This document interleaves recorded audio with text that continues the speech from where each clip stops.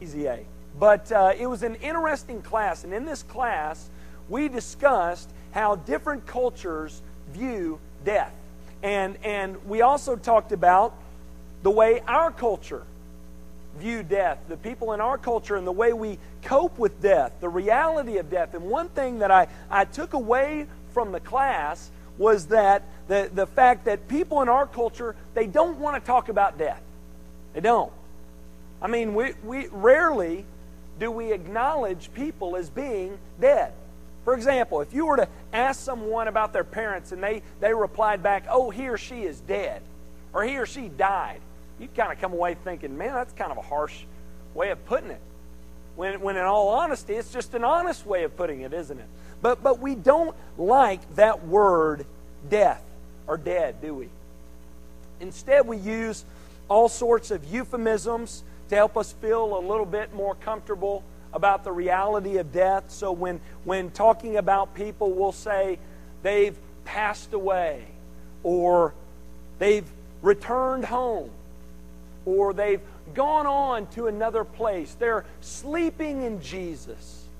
That's normally the way we refer to death when we're in the church or at a funeral or at a memorial service. And then at other times, we speak very casually and flippantly and jokingly about death, don't we?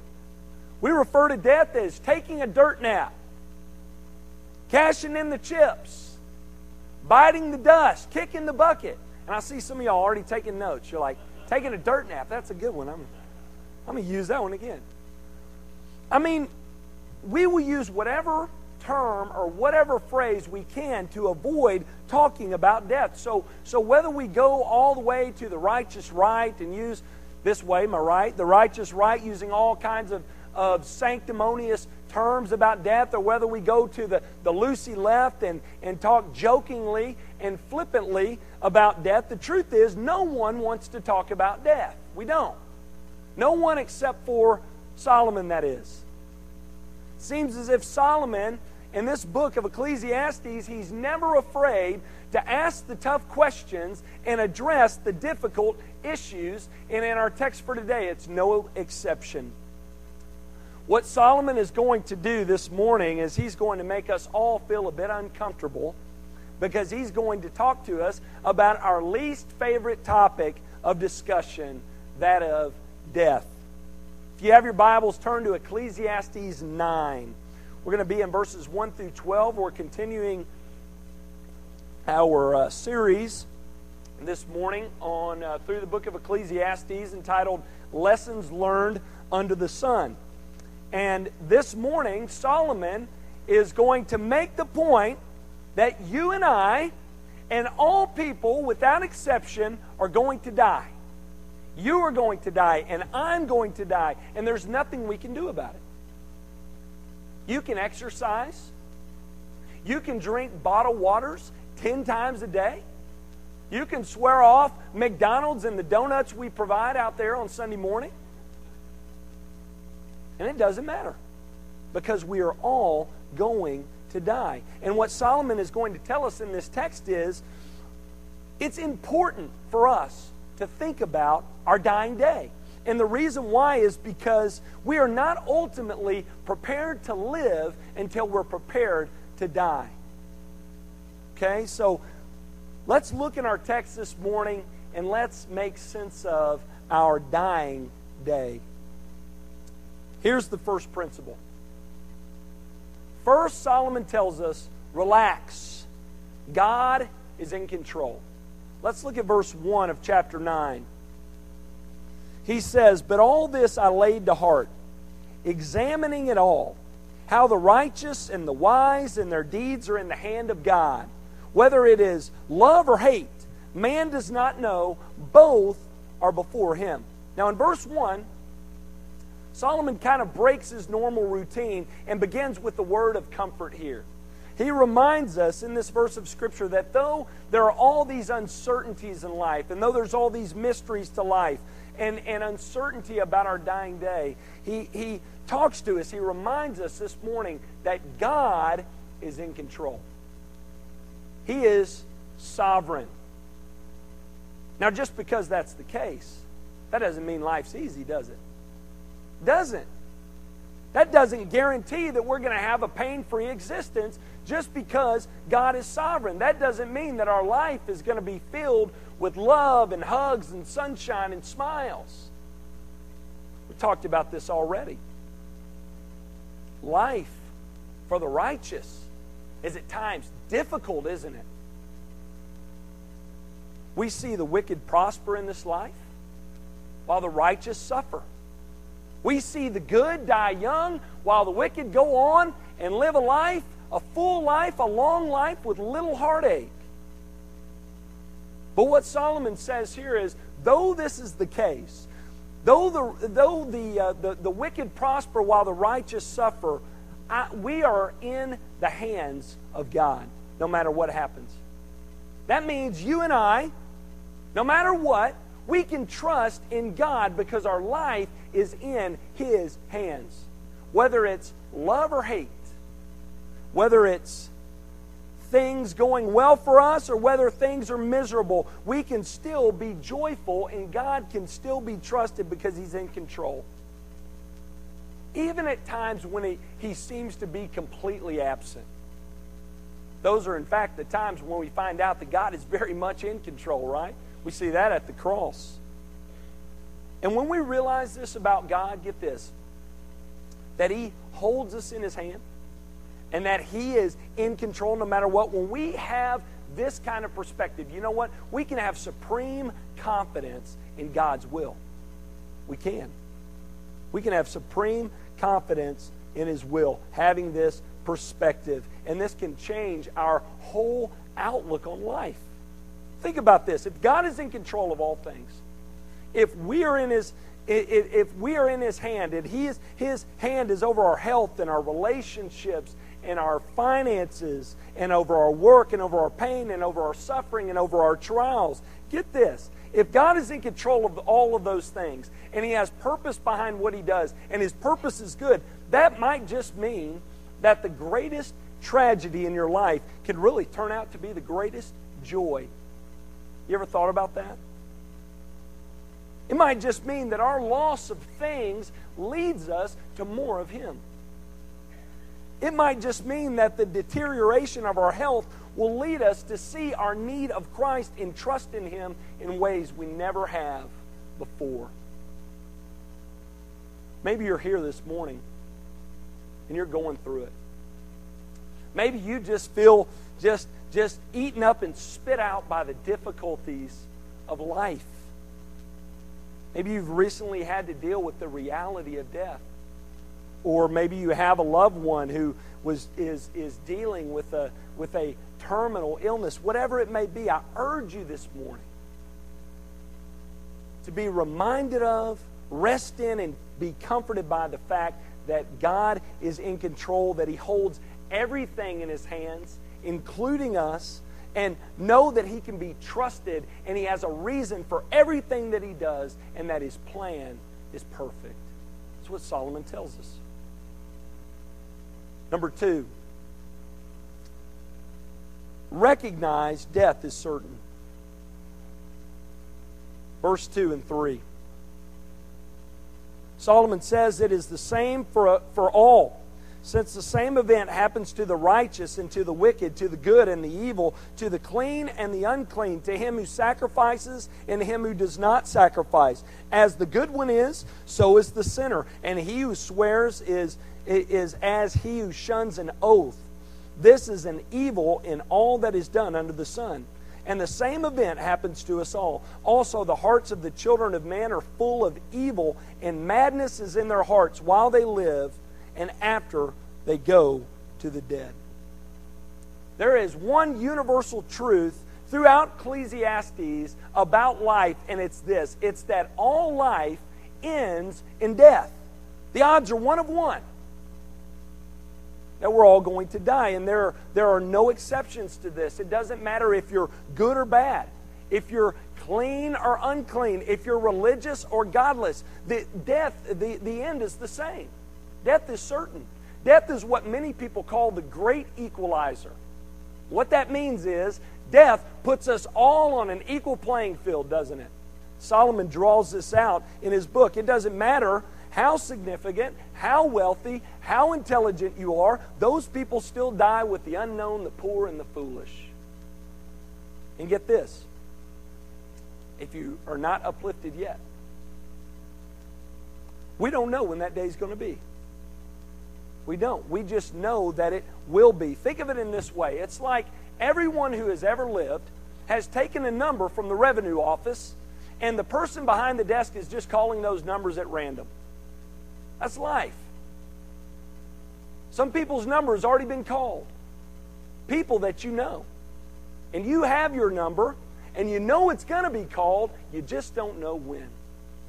That's Solomon's point. You're going to die, everyone is, and you may not know when that time is going to come, but it's going to come. Now, why is Solomon so straightforward with us here? Why does he speak so candidly about these harsh realities of life? Is he like that person you know of who just loves being the bearer of bad news? You know that person? And y'all know that person? They just jump at the opportunity to ruin your day with bad news? That person kind of gets on my nerves. How about you? Is Solomon this person? No, I don't believe he is. I think he has good reason for giving us bad news. Very practical purposes here. He is reminding us that death comes to us all because the reality of death, Solomon knows, will radically affect the way we live our lives.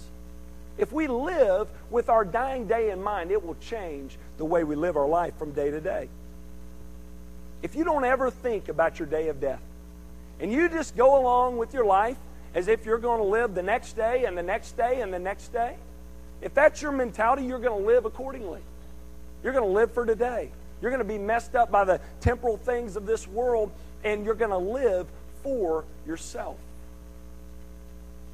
But on the other hand, if you think about the certainty of death and that every day might be your last, I guarantee you your life will look differently. It will.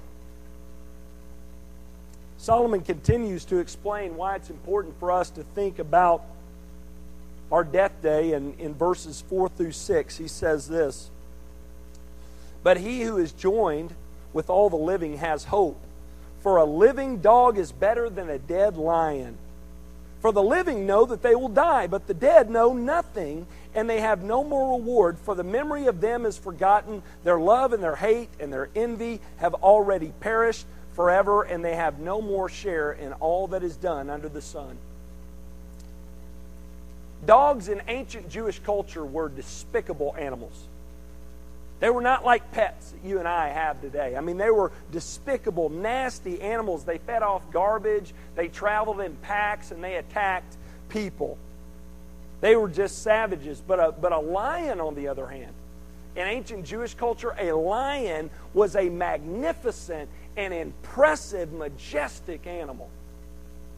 Solomon says here that the mangy dog, the living mangy dog, is better off than the impressive dead lion. And the reason why is because the dog's still alive. There's still air in his lungs. There's still life in his bones. There is still time left for him on this earth. That's Solomon's point. You may be here this morning, and up to this point in your life, you've lived your life as a mangy, despicable animal. Maybe you just haven't lived for God at all. You've just lived for yourself. Listen, Solomon tells us here that while there is still breath in your lungs and life in your bones, you need to be thinking about your dying day and make a change. There is still time to turn your life around and live for God. But you have to live with your dying day in mind. Solomon says in verse 6, "Their love and their hate and their envy have already perished, and forever they have no more share in all that is done under the sun." You know what? All the petty and ridiculous things that we spend our days worrying about, you know what? They matter little at death.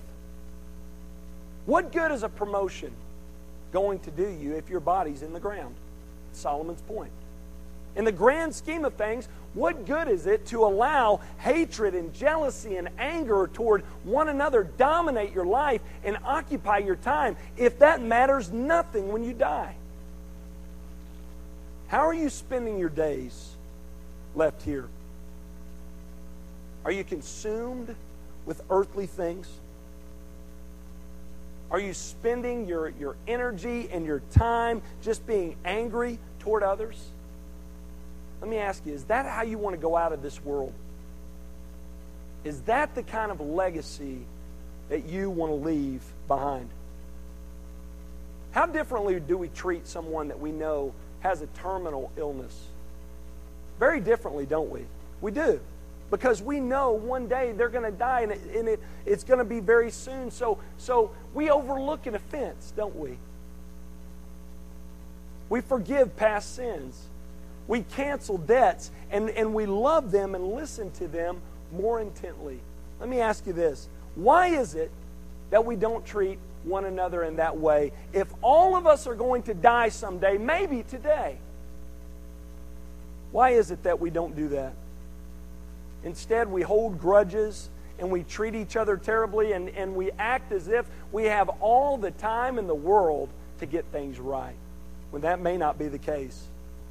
What would our lives look like if we lived our days with this reality in mind? I'm going to die someday, maybe today, and so is everybody else. Some of you are thinking, Graham, that's just morbid. Why can't you give me a message of comfort, encouragement, a message that's hope-filled? Well, that's coming in the second part. So get ready. But this is what's in the text here. We have to deal with what's in the text. And as we've talked about already, the Bible doesn't always give us those verses that you see on Dayspring cards, right? The Bible doesn't always blow sunshine. The Bible, at times, it just tells us how it is. It gives us the cold, hard facts of life. And unless you're ready to deal with these realities in life, you're not going to be ready to live in a world that's filled with tests and trials and tragedies. You won't. You'll live your life as a soft Christian, expecting God's blessings upon you in every day and in every way. And when things don't go your way, you're just going to crumble. You're going to be like the man who built his house upon the sand instead of the man who built his house upon the rock of God's Word. Solomon says death is certain. We need to realize this so we can better live the life that God has called us to live. Number 3, rejoice. Life is to be enjoyed. Look at verse 7. Solomon says, "Go eat your bread with joy, and drink your wine with a merry heart, for God has already approved what you do. Let your garments always be white, let oil not be lacking on your head." As people think about the certainty of death, they normally respond in one of two ways. There's the fatalist, and the fatalist says we're all going to die and life stinks. And they carry themselves in this way. I mean, just beaten down. The fatalism just drains all the motivation and the hope from life. It's just depressing for someone with this mentality. The second mentality people adopt is that of hedonism. And what they say is, we may die tomorrow, so let's party hard tonight. Let's party till we drop, because tomorrow we die. It's an if it feels good, then do it type of mentality. Well, the Bible rejects both of these and calls for us to adopt a different mentality. And Solomon shows us here in verses 7 through 10 that though death is unavoidable, enjoyment, get this, is possible. Solomon says here, though we need to be mindful of our dying day, though we need to wake up each day with the mentality that we're going to die someday, maybe today, he calls for us to remember chapter 9, verse 1, that God is in control, that He has His children in His hand, that there is purpose behind everything that He does, and that His purpose is good. Therefore, Solomon says we need to go out, eat our bread with joy, and drink our wine with a merry heart. That's what he tells us in verse 7. Now, Solomon is not saying go out and be a glutton and a drunkard. He's not saying that like the hedonist. who responds and says, life may end tomorrow, so party hard tonight. But he is saying we need to enjoy the time that we have left here on this earth while we still have it, and do it in a God-honoring way. Verse 8, let your garments always be white. Let oil not be lacking on your head. Solomon's simply saying here, with our death day in mind, we don't need to waste away like the fatalist. At times, we need to get cleaned up. We need to get dressed up and celebrate the fact that God has given us one more day to live with Him and for Him. In ancient Jewish culture, the white clothes were a symbol of celebration. And putting oil on your head was the Hebrew equivalent of deodorant or perfume or cologne. So that's what Solomon's saying. He's like, hey, even though you might die someday, maybe today, while you're still living, get up. Get dressed up in your celebration clothes.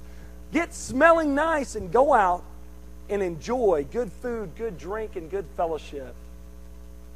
That's what Solomon's telling us. And let's be honest, we need this advice, don't we? We need to hear this. We need to enjoy life. We need to celebrate. Like I've said before, we of all people have a reason to do so, don't we? Then why don't we do it? I want to encourage you this week, and you'll find it in your Connect cards. I want to make a challenge to you this week. I want you to take time, either this week or the next, because I know some of you already got your schedules filled up, to take a break from your busy schedule. Get cleaned up. Get your celebration clothes on. Get dressed up. Get smelling nice, and please get smelling nice. And go out and enjoy the company of friends and family and people from this church, and go out and enjoy good food and fellowship. I want to challenge you to do that. We have scriptural basis. We have scriptural support for this. If Solomon were around today and using our language, he would talk to us in this way. He'd be like, yeah, you may die today, but while you're still here, have a blast while you last.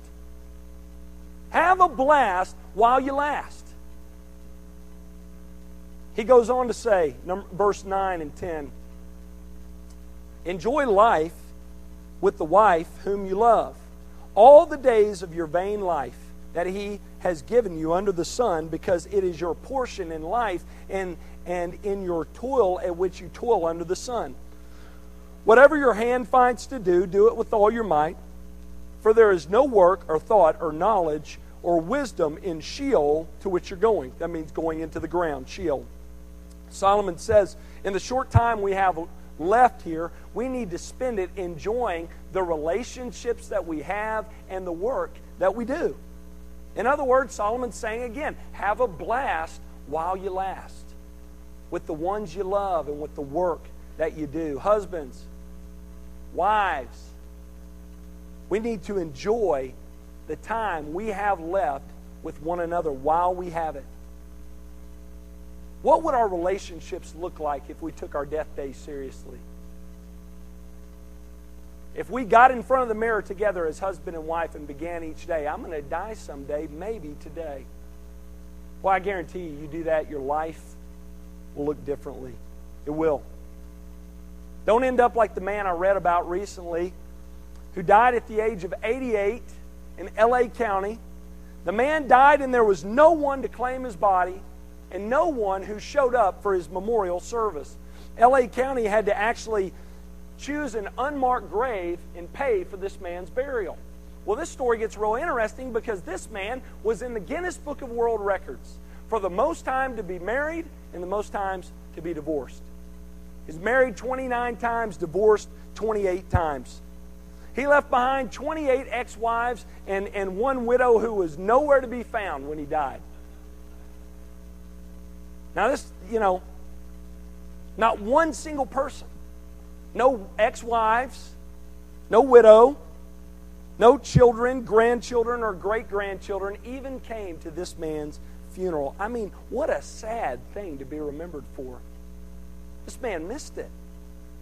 He wasted his life over a stupid record. And he missed out on all the blessings that come with sharing a life with the ones you love.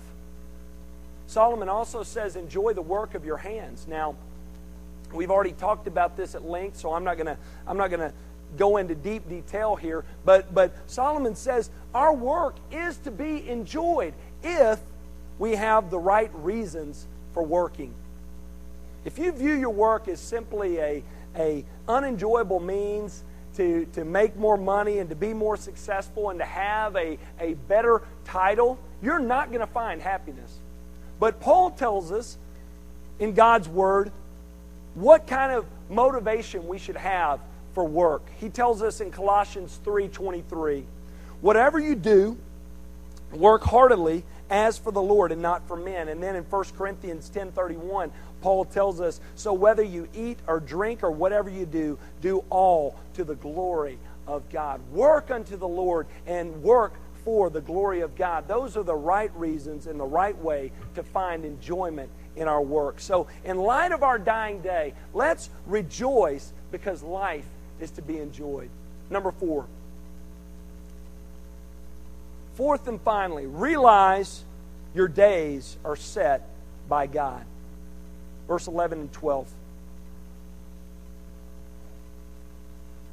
I returned and saw under the sun that the race is not to the swift, nor the battle to the strong, nor bread to the wise, nor riches to men of understanding, nor favor to men of skill, but time and chance happen to them all.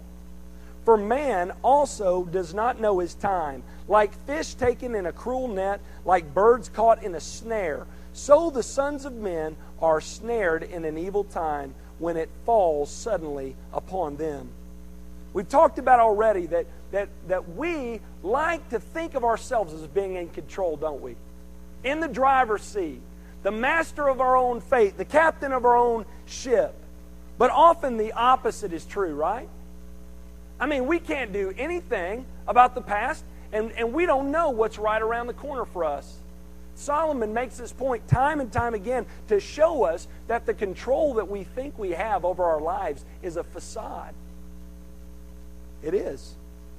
In verse 11, Solomon challenges the preconceived way ideas about the way we look at life. We tend to look at certain things that we do and think about them guaranteeing certain results. If I do A and B, then C's got to happen. And sometimes they do, but sometimes they don't. In the late 80s, early 90s, Mike Tyson was one of the baddest boxers on the planet. He was. Sky's the limit for Iron Mike. I mean, at times they were talking about he's just unbeatable. There's nobody that's going to compete with him in a ring. Well, on February 10th, 1990, the unthinkable happened when an inferior boxer by the name of James Buster Douglas fought the perfect fight and defeated the champion. I've heard many people talk about he probably couldn't do that again if he fought Mike 100 times. But on that night, he did. No one thought he could win, but he did. Truth is, though we think we know what the outcome's going to be in any given situation, we don't know for sure, do we? We don't. This is so true in life. We don't know whether or not we're going to succeed and fail in certain things. We don't know whether we're going to live or die, right? And the reason why Solomon says is because we are not in the driver's seat. We aren't. Our life is in His hands. Though we have our plans on the way things should happen, they don't always happen in that way, do they? At times we can be like that fish that Solomon talked about in verse 12.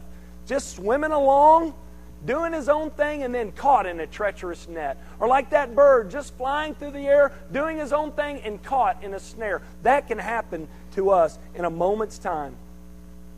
We can have all of our plans, all of our ducks in a row, and the rug of comfort can be pulled out from underneath us like that. Like that. And as we've talked about already, God does this at times, doesn't He? Solomon tells us God appoints, He appoints adversity along with prosperity. And the reason why He does this is so we will trust in Him. God wants us to get this idea that we're in control, that we're in the driver's seat, out of our head. And He wants us to realize our need of Him. He wants us to realize that our life is in His hands. Our days are numbered and appointed by Him. And in turn, He wants us to trust in Him. Let me end by saying this. Maybe you're here this morning and you don't like the uncertainties of life. Join the club, right? You don't like the idea that I'm going to die someday, maybe today. Well, I would love to give you words of comfort this morning in that area. I would love to tell you, don't worry. It's not going to happen anytime soon. When the truth of the matter is, I don't know. I can't give you that guarantee, and I can't give myself that guarantee. But one thing I can tell you is this. I can tell you how to be prepared when that day comes and how to live even though you die. Scripture tells us God created man initially holy and happy and in right relationship with Himself. But you know what happened, right? Man chose to go at life on his own, and that act of disobedience severed that perfect relationship that we had with God. And as a result of that disobedience, sin entered into the world, and so did death, both physically and spiritually, which is the reason why we're having this conversation today about death, is because of sin. Death is the greatest consequence of our sin. Now, here's the incredible news. Though that's the case, though we sinned against God and severed that relationship with Him, you know what? God demonstrated His great love for us by reaching out to us again in the person and work of Jesus Christ. Christ came to earth to be for us what we could not be for ourselves. Perfect inside and out, and do for us what we could not do for ourselves, make us right with Him. And why did He do this? So that we might live. John 11:25 and 26. Jesus said this, I am the resurrection and the life. He who believes in me will live even though he dies, and whoever lives and believes in me will never die. What a promise.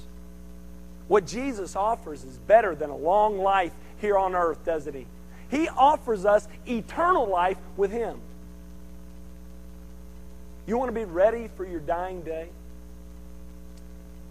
You need the work that Christ has done applied to your life.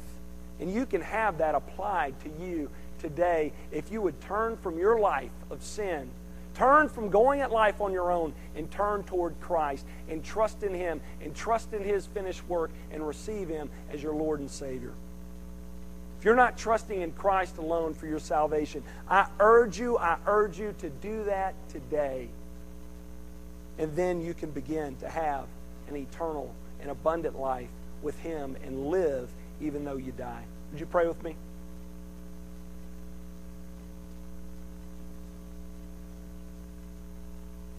Father, our world is so backwards.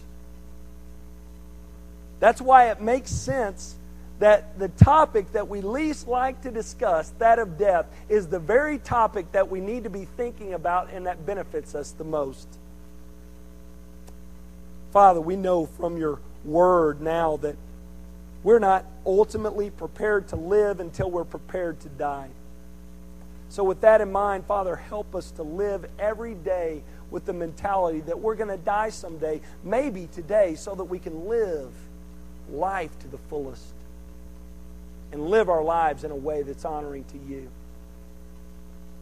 If there's anyone in here this morning that is truly upset by the certainty of death and the uncertainty of the length of life, Father, show them this morning that what you offer is better than just a long life here on earth. You offer eternal life with yourself in your presence. If there's anyone here who is not trusting in you for salvation, I pray that you would do a great work right here, right now, in their heart, in their life, that they would turn from their sin and trust in you. In Jesus' name, amen. All right. Just going to end this morning with a word to you. For the next 3 weeks, we are going to be focusing in on missions. And next week, we're going to have the Fretheims here, and Peter's going to be speaking. And I encourage you, invite friends and family. I'm excited to get to meet him and hear from him. They're missionaries in Nigeria, and they're going to be coming in, talking about their work. They're also having a potluck on Saturday night, which should be in your bulletin, so look at that. We encourage you to come. Next week, I'll be preaching and talking about our work that's going on in Nicaragua. And then we're going to have the following week, we're going to have the Yinglings in, and Scott is going to be sharing with us about the work that they're doing in Latin America. It's going to be a great time. I want to just encourage you to come and learn about why it's important that we support missions and pray for missions and give and go to do mission work, okay? So I want to challenge you and encourage you to come and bring friends and family. It's going to be a great time. And that's all I have. So I want y'all to just have a great day. Go out this week, put your celebration clothes on, and go out and celebrate your life with God. You're dismissed.